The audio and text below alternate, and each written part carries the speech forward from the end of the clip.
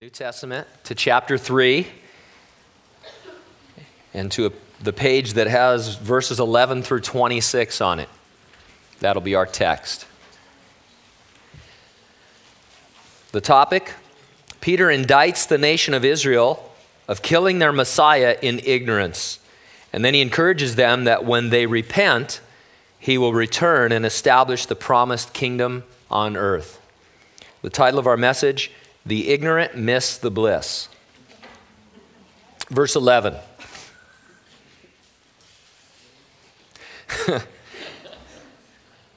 You people in the front row, calm down.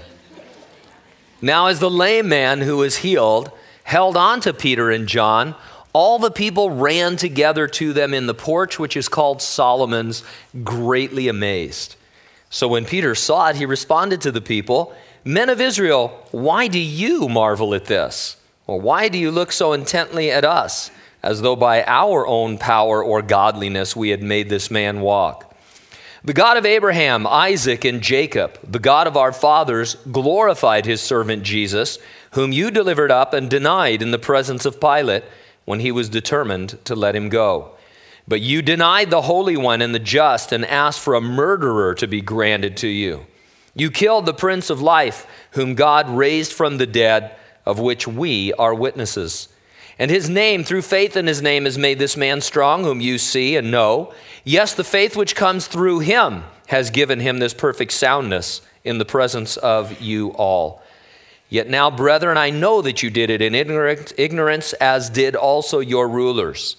But those things which God foretold by the mouth of all his prophets, that the Christ would suffer, he has thus fulfilled.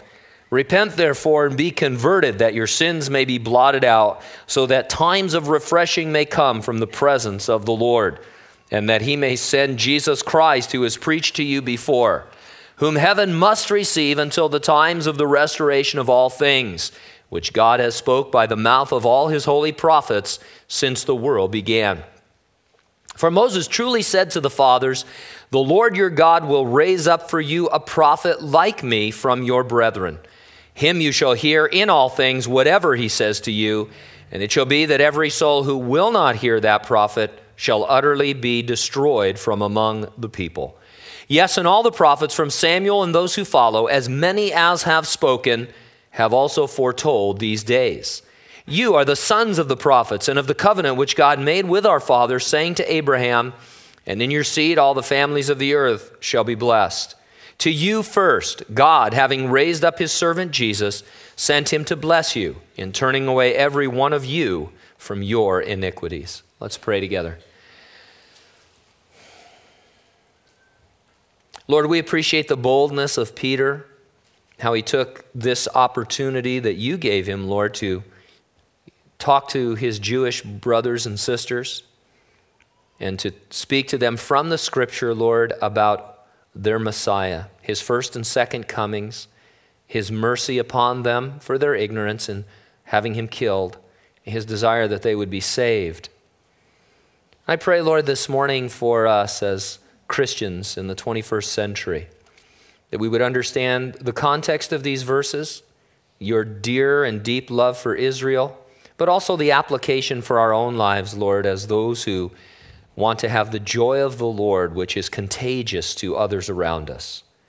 Fill us with your Spirit. Give us a sense, Lord, of your word. May we be emboldened by it, even as Peter was. We thank you and praise you. And everyone who agreed said, amen. If the items on the menu were things like gefilte fish, kishkes, potato latke, and salmon lox, you'd know you're in a Jewish deli or restaurant, and you'd know I wouldn't be with you. Our text in Acts uses terms like times of refreshing, times of restoration. It uses names like servant and holy one and just. The words are more common to us, but if you're a Jew, it reads like a Jewish theological menu. The terms describe the promised kingdom of God on the earth, and the names are Old Testament titles of the Jewish Messiah. Peter told the nation of Israel that Jesus was their long-awaited Messiah. He came offering to establish the kingdom of God on earth. He did not establish the kingdom because they had him killed. Since they did it in ignorance, God was still offering them the kingdom. When Israel repents, when there is national repentance, their Messiah, Jesus Christ, will be sent to them to rule and reign on the earth. That's the gist of this message. We want to keep the Jewish context of Peter's sermon in mind, but we also want to discover its application for us as Christians living in the church age between the first and second comings of Jesus. We'll organize our thoughts around 2 points. Number 1, your walk indicts ignorant men and women. And number 2, God's word invites ignorant men and women. First of all, we'll see in verses 11 through 16 how your walk indicts ignorant men and women. Peter and John had just been used by God to bring a remarkable healing to a lame beggar. He's a man who sat daily, was carried daily, and sat outside the eastern gate of the Jewish temple begging for alms.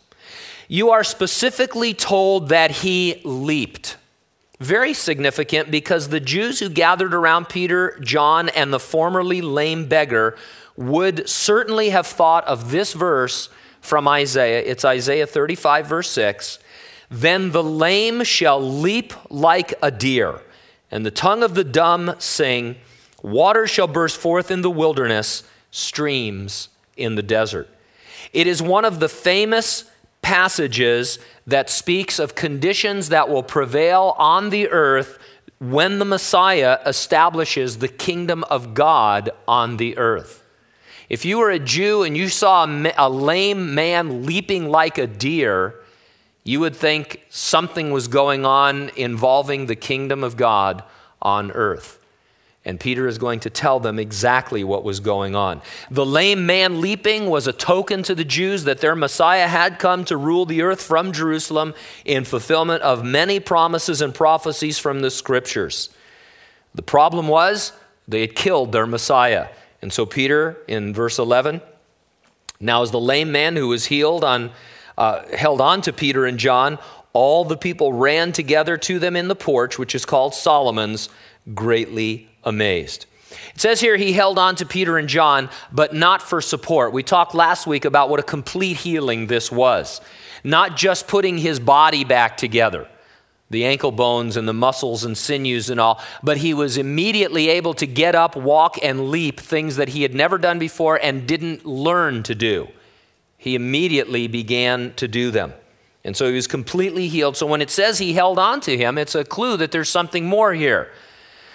He was clinging to them the way a child holds his father or a mother in a crowd. In the middle of all this talk, there's a little devotional insight that God wants to give you.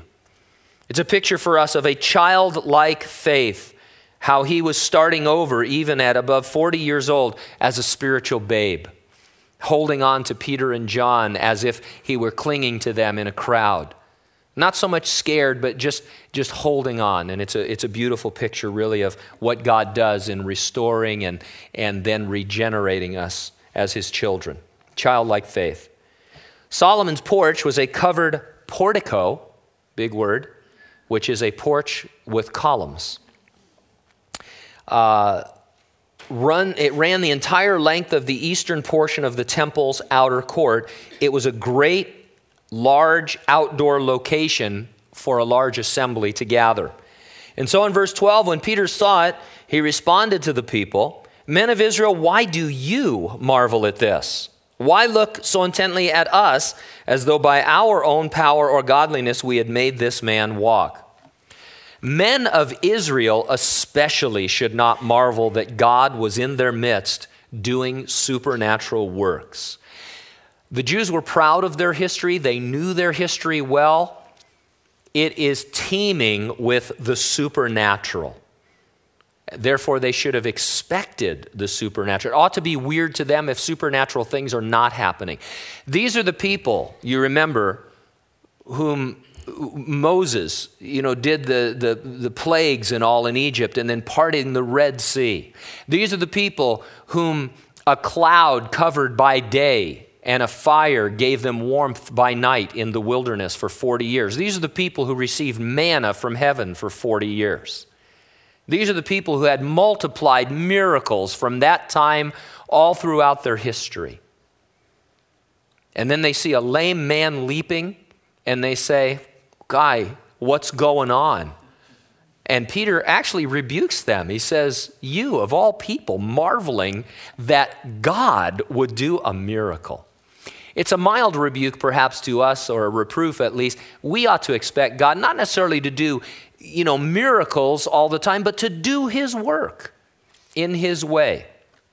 I hesitate on the miracle thing because I don't want anybody to leave with a burden. It's typical of people when they want to whip you up into a miracle frenzy to say, God wants to do miracles, but you're holding him back. It's your fault. Everything's your fault all the time.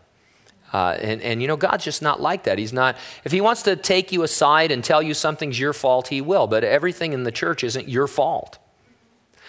God wants to do miracles and will do miracles and can do miracles. We do need to return to a place of expectation that God wants to work. And then when he doesn't work the way we think he ought to, we ought to just be patient and walk by faith. He still wants to save. He still wants to help. He still wants to heal. Oftentimes there are more things going on than you understand or realize. And so we should just have an expectation that God is at work, and then let him do his work. Now, Peter turns their attention away from he and John so that he can direct them to Jesus. He says, "We didn't do this. You're not thinking we did this." All effective ministry depends upon self-denial so that people can see Jesus. All of us have a tendency to think that we are more important than we really are, to draw attention to ourselves, thinking it will help draw attention to the Lord. John the Baptist uttered some of the greatest words of all time when he said, "I must decrease so that he may increase." Before you do any ministry of any kind, that ought to be included in your prayer. In a sincere way, thinking, "Lord, help me just to decrease so that people don't even know who I am and go away seeing Jesus." Verse 13, "The God of Abraham, Isaac, and Jacob, the God of our fathers, glorified his servant Jesus, whom you delivered up and denied in the presence of Pilate when he was determined to let him go. You denied the Holy One and the just, asked for a murderer to be granted to you. You killed the Prince of Life, whom God raised from the dead, of which we are witnesses." Peter, have a little political correctness. Do you have to be so straightforward? Sugarcoat this a little bit. You almost can't get away with this kind of talk anymore in the workplace, in the church. There's a whole movement within the contemporary church that is softening things like this. You don't really want to just start off by telling people that they're sinners doomed for hell. It's a little bit heavy. You want to sneak up on them, make them feel good about themselves, and then, you're really a sinner. Cringe a little bit as you say it. And Peter, I love Peter. He says, "Guys, you killed the Messiah." This is bold. He uses decidedly Jewish references that had specific meaning to his audience. He called God the God of Abraham, Isaac, and Jacob, the God of our fathers. Well, obviously, it's the God of the Bible, but he's referring them to the revelation God has given of himself in the scriptures, and that's all we know about God. All we know about God is what he has chosen to tell us of himself, and it's enough. It's everything that we need to know. He then used 5 technical terms which all describe their promised Messiah from those scriptures. The term servant, we kind of gloss over that. We talk about ourselves as servants and serving the Lord, but this term servant with a capital S means more to the Jews than it does to us. It is a name of their Messiah given to him in passages of scripture like Isaiah 52 and 53. He is the servant, a specific servant who would come, their Messiah. Holy One, that's a title used of Messiah in Psalm 16 verse 10 and in Isaiah 31 verse 1. The just, or it could be translated the righteous, Another description and title of the Messiah used by Zechariah in chapter 9, verse 9, and by Isaiah in chapter 53, 11. In verse 18, Peter will use another official title by calling Jesus the Christ, the Anointed One. In verse 22, the word prophet, again, a proper name used by Moses to describe the coming Messiah. And so these are titles of the person that every Jew was looking for throughout all of their history. The greater one than David, the greater one than Solomon, the greater one than Moses, who would establish the eternal kingdom of God. When they delivered up Jesus of Nazareth to be crucified, they killed that person that every generation of Jews had been counting on. To further emphasize his point, Peter said they released a murderer and rejected the Prince of Life. Prince means author and originator. You remember the story. Pilate wanted to both spare Jesus, knowing he was innocent, and appease the crowd by releasing a prisoner to them. And so he found the worst guy that he could get, Barabbas. And he got up in front of the Jews and said, okay, I'm going to release one of these two guys, Jesus or Saddam Hussein. And the Jewish crowd said, release Saddam Hussein, crucify Jesus. That's a modern day equivalent.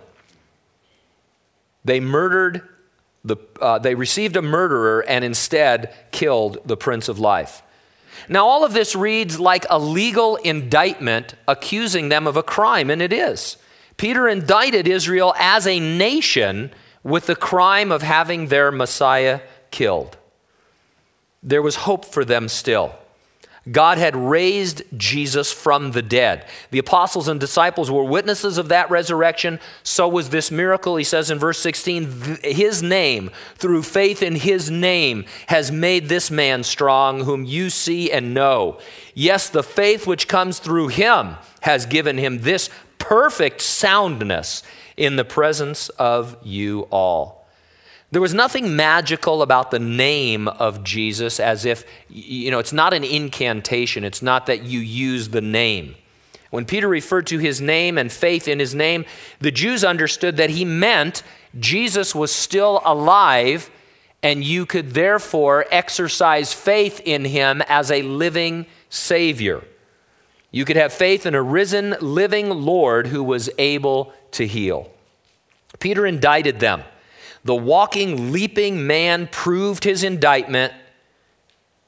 Now, before we move on, I want to make an application to ourselves. Your walk can indict those who are ignorant of Jesus, unbelievers. You were a lame man or woman. You were unable to approach God. You had no walk with God until Jesus healed you spiritually by saving you for eternity. You should be leaping with joy that is unspeakable and full of glory. Not necessarily physically, but spiritually, and it should affect your countenance and everything that you do. There should be things about your life that seem supernatural to others. Unbelievers should see you as having this overflowing joy, and then drawn to you, they can be told about the Lord. Our lives, our walk every day is an indictment, or ought to be an indictment to unbelievers that they are missing something. It's not just that we believe one thing and they believe another. It's that we're going to heaven and they're going to hell. It's that we have our sins forgiven and blotted out and they don't. It's a real either or. It's a black and white. And we, as we'll talk about at the end, we need to rejoice in those things so that others are indicted in the life that they're living and are drawn to Christ. Now, the second thing we want to talk about is that God's word invites ignorant men and women. It's in verses 17 through 26. If you look ahead into the 4th verse of chapter 4, you see that many in this crowd believed Peter. Either 5,000 more were added to the already large church, or the total number of men in the church now totaled 5,000 after these conversions. You remember on the day of Pentecost, 3,000 were saved. Then every day, many more were being saved. We don't know how many days or weeks transpired until this sermon. And then the number of the men was 5,000. It could be the total number or another 5,000. Let's just believe it's another 5,000 because we know God is able to and wants to save. And so this is a growing, healthy church. What it tells us is that it's not too late to believe for the Jews. Despite their heinous crime, God was reaching out to save them. Verse 17, yet now, brethren, I know that you did it in ignorance, as did also your rulers. Now, the sense of the word ignorance is that they were spiritually blind to the truth.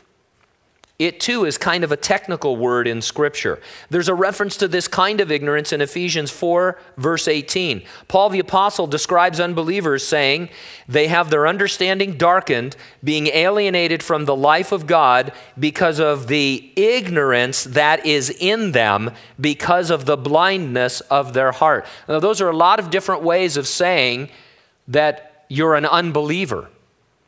There is a darkness that you live in. There is an ignorance about the things of God. There is a blindness to spiritual things.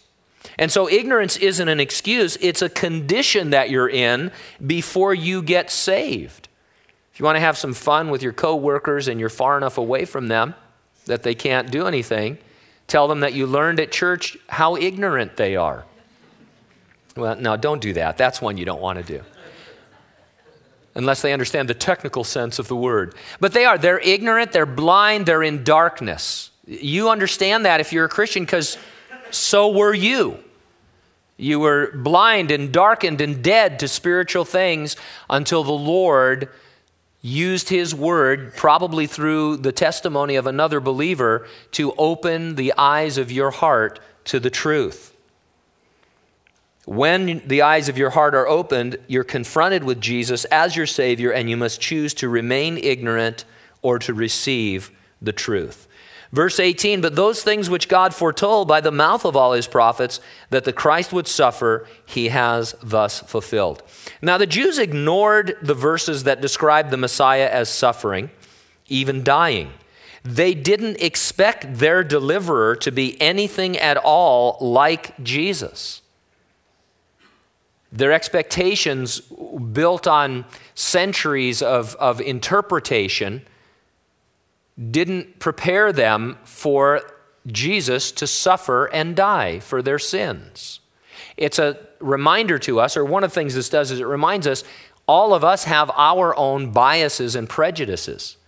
Even in the church, maybe especially in the church, if you've grown up in churches or been to church a lot, you believe some of the things you're taught and haven't checked them out for yourself. Now, hopefully you're being taught all good things, right things, but sometimes we have our own odd expectations of things. We read the Scripture as if we understand it, but we only really understand it from an American point of view or a Western point of view or our own culture, those kinds of things. And we can make mistakes. We really need to have the Lord help us to keep our biases out of it. And the way to do that is just to admit you have biases. You may not even know what all of them are, but I like to think I'm really, really, really smart. It helps me get through every day when I do all kinds of really, really dumb things. And when Pam looks at me and says, how can you even teach the Bible when you have no common sense? And, things like that, Because I have no common sense. I mean, it's kind of dangerous to be around me even, But I like to think I'm really, really, really smart.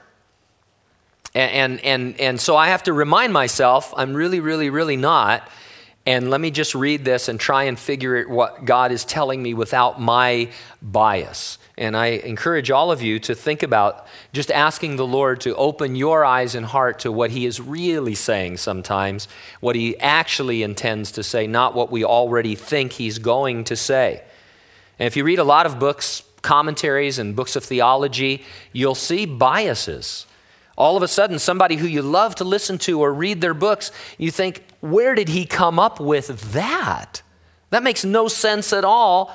It does, because he has a bias. He's already decided the gifts of the Spirit have ceased, or that this is, what happens when you receive the Holy Spirit, or whatever it would be. And people speak from their biases. And so be careful with that. And so the Jews, they weren't ready for a suffering Messiah. Now, we don't know if this is the entire text of Peter's sermon. On the day of Pentecost, it says, with many other words, he exhorted them. It's possible that we don't have the entire text of his sermon. He may have gone into some of these areas of Scripture. There are many he could have chosen: Isaiah 53, Psalm 22, many other verses and portions of Scripture where he could show that their Messiah, the servant, the prophet, the Holy One, the righteous one, would also suffer and die. And so he reasoned with them from Scripture. He was proving to them from the Word of God that Jesus was their Messiah, and they had him killed. We have a phrase that we use.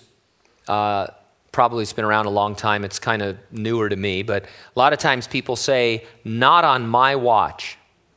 In other words, whatever bad is going to happen, it's not going to happen on my watch. I'm going to be diligent. We're going to get things done, get the job done, all of that. And so no one wants something bad to happen on their watch.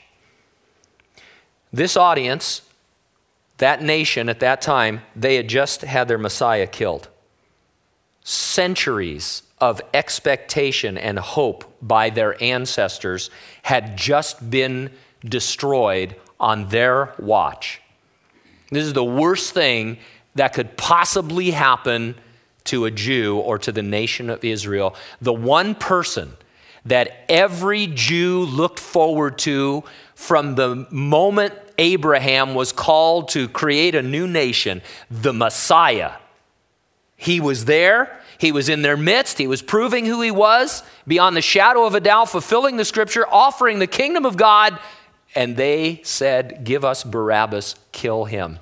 On their watch, that happened. You're pretty low. And this is low. What would you do?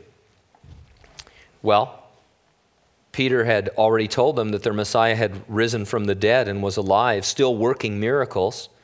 And so he says in verse 19, "Repent, be converted. Your sins will be blotted out, so that times of refreshing may come from the presence of the Lord, so that he may send Jesus Christ, who was preached to you before, whom heaven must receive until the times of the restoration of all things, which God has spoken by the mouth of all his holy prophets since the world began." This is the greatest second chance of all time to this particular generation. Now, times of refreshing, times of the restoration of all things, those again are technical terms. They refer to the spiritual and physical conditions that exist during the promised kingdom of God on the earth. Peter's letting them know the kingdom is still coming. God would send Jesus Christ a second time to establish it. The kingdom of God is a real, literal, physical rule of Jesus Christ over the earth from a throne in Jerusalem. We are not living in the kingdom now. It is not merely a spiritual state we achieve. We will not establish it and then invite the Lord to come back to rule over it. Those are all ideas that certain Christian groups have that are not biblical. It will be set up when Jesus returns from heaven in the second coming to earth. We expect it to last 1,000 years because we are told it will in chapter 20 of the Revelation of Jesus Christ.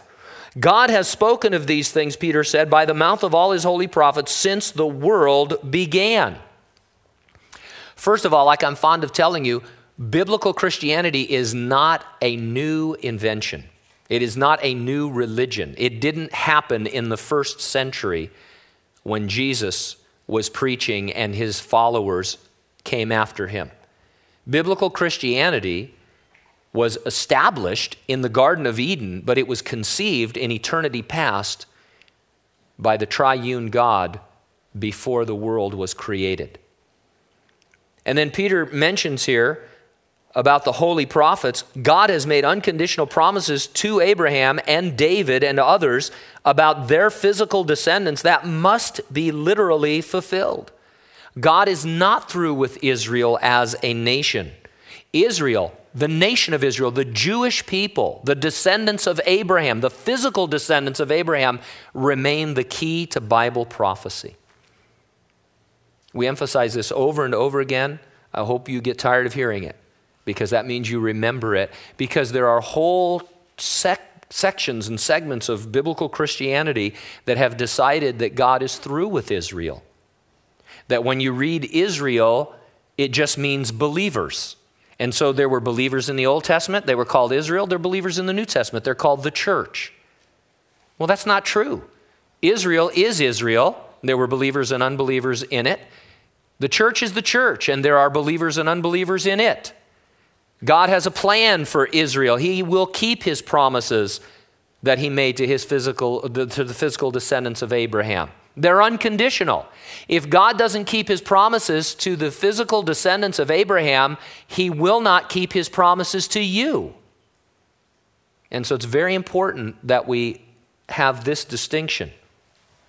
Israel is key. Now, if we take a survey of the entire Bible, this is what we expect will occur. Since Israel continued to reject Jesus nationally, we'll see this as the book of Acts ends, the kingdom on earth has been delayed. In the meantime, the Lord is building his church as men and women of all nations, tribes, peoples, and tongues receive Jesus Christ as their Savior and are born again. The church age will end when a trumpet sounds and all the believers who have died during the church age are raised from the dead and brought to heaven. When those dead in Christ are raised, believers who are alive on the earth will be raptured. They will be immediately changed into their glorified bodies and caught away to heaven. God will then turn his attention to fulfilling his promises to the nation of Israel. Part of that will be the 7-year tribulation on the earth that prepares the Jews to look upon Jesus as their Messiah when he returns at the end of that 7 years. Jesus returns in his second coming, and he establishes the promised kingdom on the earth for 1,000 years. As a footnote, we return with him to help him rule and reign. He doesn't need the help, but he loves us and gives us things to do. Personally, I want to just run a Christian coffee shop. After the 1,000 years are ended, the Lord will put down one final rebellion of unbelievers against him. Then he will destroy the heavens and the earth. He will create a new heaven and a new earth where we will live in bliss forever and ever and ever. You can read about that in Revelation 21 and 22. While waiting for God's prophetic plan to unfold, all men and women, not just Jews, are commanded to repent and be converted, that their sins may be blotted out. God's word is being preached to ignorant men and women in order to open the eyes of their hearts that they might receive the Lord and be saved for eternity. Now, I don't know much about ancient writing and papyrus and things like that, but I'm told that when you wrote with ink in the first century and many centuries after that, that the ink didn't really absorb into the material. It sat on top of it. It had, substance to it. And that's why sometimes in these shows and movies, you'll see people shake. I think it's salt. Is it salt that they shake? When they sign their name, John Hancock, and then they shake something over it to kind of quickly dry it so it won't smear. And if you looked at it horizontally, it would be raised. And so it's possible to scrape off and blot out everything that's written on that papyrus so that it's completely gone. We have to depend on, used to be whiteout. Have you ever tried to erase ink? I used to buy these pens with a pen eraser. What a joke.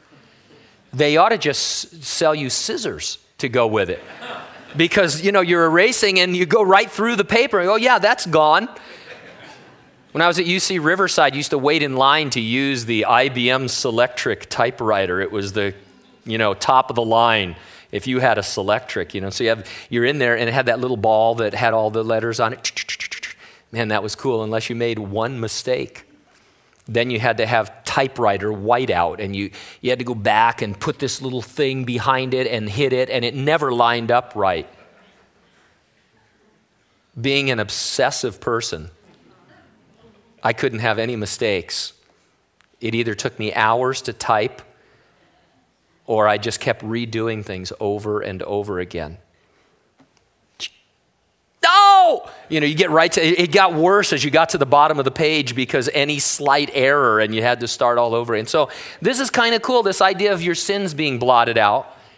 It's as if there's a scroll in heaven and for some of us, several truckloads,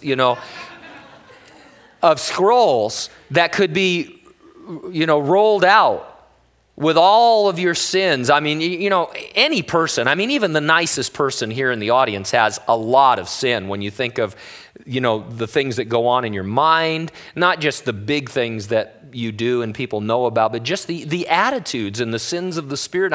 You're talking about truckloads of stuff, maybe whole continents filled, with paper for some people. Just on a daily basis, imagine how much data that would be. You need to have big hard drives, to back that up. Anyway, so if you could go to those places, this is your vault and stuff, and open that up, it would be gone. It would be empty. It has been blotted out. It's not just erased and smeared all over the place. There's no record that it was ever there in the first place. That's the only thing I'm trying to emphasize, because sometimes you can tell when something has been erased and something's been blotted out. It's completely different. It is just gone. It's like it was never there. What a beautiful thing that our sins might be blotted out. And if you're a Jew on that day, and for the first time, the heavy weight, think of the heavy weight of sin that you once had. Think if you're a Jew with that heavy weight of just personal sin, and then Peter stands up and he says, you see this lame man leaping? This could have been the kingdom of God. This is the streams breaking out in the desert. This is everything our forefathers and ancestors ever hoped for, everything the scripture spoke of. And what happened? You killed the Messiah.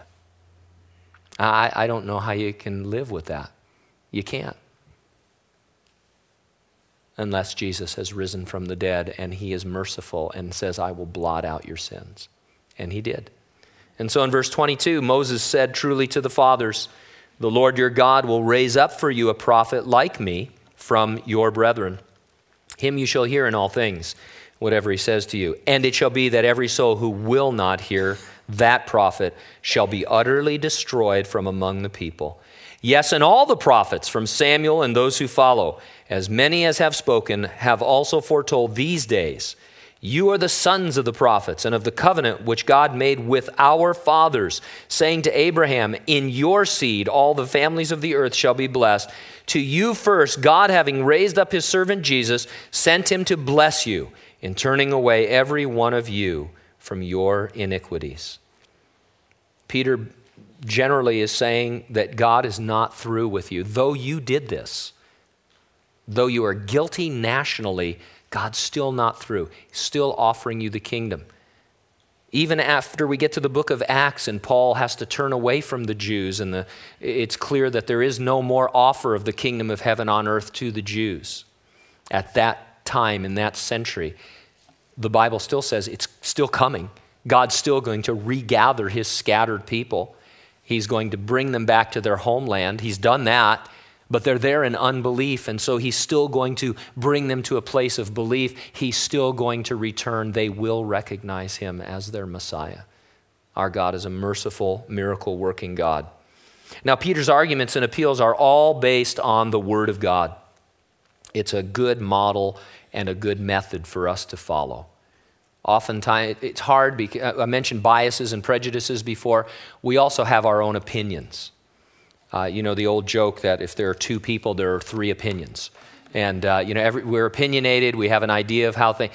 Try and stick with what you know to be true from the Word of God. As I get older, and I forget more things, my answers more often than not are, I don't know. And yet I'm more comfortable with that because a lot of times people are asking questions and I don't know. And I don't want to know.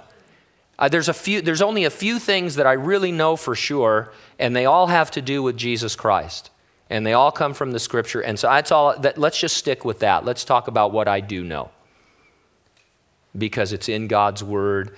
And let's not get off on, maybe I have an opinion about this or opinion about that. We can talk in certain contexts, but let's just concentrate on what we know to be true because it's in the Word of God. And this is why the Word of God is always under such attack, even in the church. We have to continue to have a high regard for the Word. God values the Word above His own name, He says in Scripture. It is the inspired, inerrant, infallible Word of God. Everything you need for life and godliness is in God's Word. If there's something you think you need that's not in God's Word, you don't need it. Everything you need is right there. It's able to discern, the Bible says, between the soul and the spirit. I can't fathom that. I don't know. I understand a difference between soul and spirit because we were soulishly active with conscience and thoughts and all that before we were born again. Then you're born again and you have the Spirit of God living in you and your own spirit is alive. And so I know there's a difference between the soul and the spirit, but I can't discern it all the time. I don't know what my motives are sometimes for years, for example. But God says, well, here's the Word of God. Read it, study it, let it study you. It will discern the deepest part of your heart. You know what this means? It means you don't need any therapy. If you're in therapy, talk to me later. I don't want to offend you, but publicly, let me say this. You don't need psychotherapy if you have the Word of God. No therapist can discern between your soul and your spirit, and that's where you need to get in order to be healed. You'd be better off going to any Bible study where the Word of God is being read and taught than to years of psychotherapy that are based on the theories and the thoughts and the opinions of men, which are nothing but philosophies on how you should live. The Word of God, sharper than any two-edged sword, able to discern, to help, and to heal. The sermon ends as it began, on a decidedly Jewish note. The nation of Israel is extremely important in the scheme of Bible prophecy. God, who cannot lie, will accomplish for Israel everything He has promised them. The ignorant will miss the bliss of eternal life. Their ignorance is overcome by exposure to the Word of God.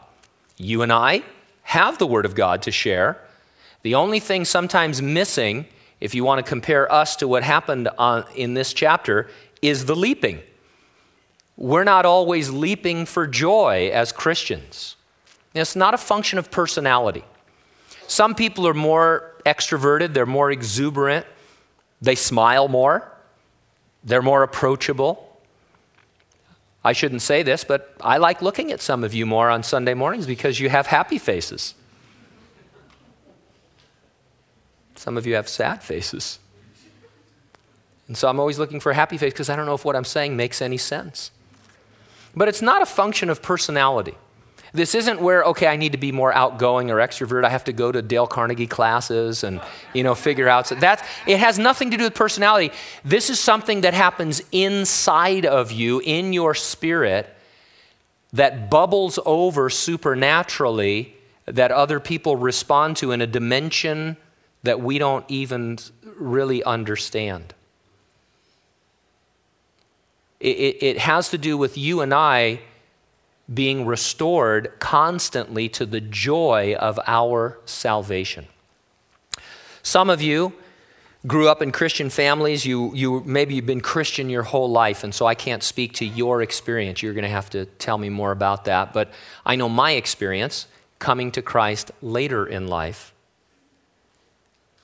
And there was such an incredible joy the moment I went from darkness to life, from blindness to sight, knowing that my sins had been forgiven. And for a while, both my wife and I, people just looked at us and said, what's different about you guys? We didn't even say anything. They just said, what's different about you guys? There was I used to look in the mirror and say, I don't know what it is. Am I more handsome than I used to be? No, that's impossible. But God does this. So it's a spiritual thing. Now here's what happens. You get saved or you're saved, and then the minute you're saved and every minute after that, there is a cosmic killjoy. He's the devil. And one of the things he wants to do is rob the joy of your salvation. And he has all kinds of tools in his arsenal. He has the world and your flesh. And God sometimes gives him parameters that we don't like. And so in point of fact, what happens is you have this joy, and then life starts to come at you really fast. People you love die. People you love get sick. Tragedies are happening in your immediate family, in the families of people that you know and love. The world is going to hell in a handbasket. There's always some crazy person with his finger on the nuclear button. The doomsday clock has been moved now. I think it's 3 minutes to midnight. These are scientists who follow how serious the nuclear threat is. For a long time, it was at 5 minutes to midnight, midnight being, of course, the end of the world. Now they've moved it. The first time in several years, we're closer to midnight. You start to get freaked out. And just daily life, the grind of daily living, the fact that we live in a fallen world. I went out into my backyard for the first time in a week, and it's like the Amazon back there. It's been overrun by weeds of various kinds. I think it needs to be burned out. It's just crazy, all the things that happen in our world. And little by little, your joy gets robbed. You're still a Christian. You love the Lord. You talk about the things of the Lord. Nothing's really happening in your life because the joy of your salvation has been snuffed out. The point of this message is that we ought to be the lame men and women who are leaping for joy. We have so much to be joyous about. You were dead.